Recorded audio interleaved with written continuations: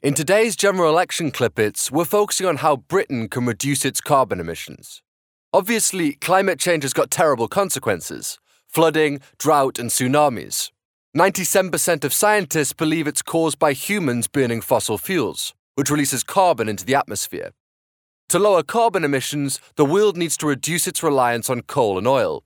Instead, we need to invest in renewable energy sources like solar and wind. Some argue that renewables would also work out cheaper in the long term. Plus, climate campaigner Naomi Klein argues they'd have a social impact too. In rolling out renewable energy, for instance, we could take power and wealth generation away from multinationals and put it into the hands of communities.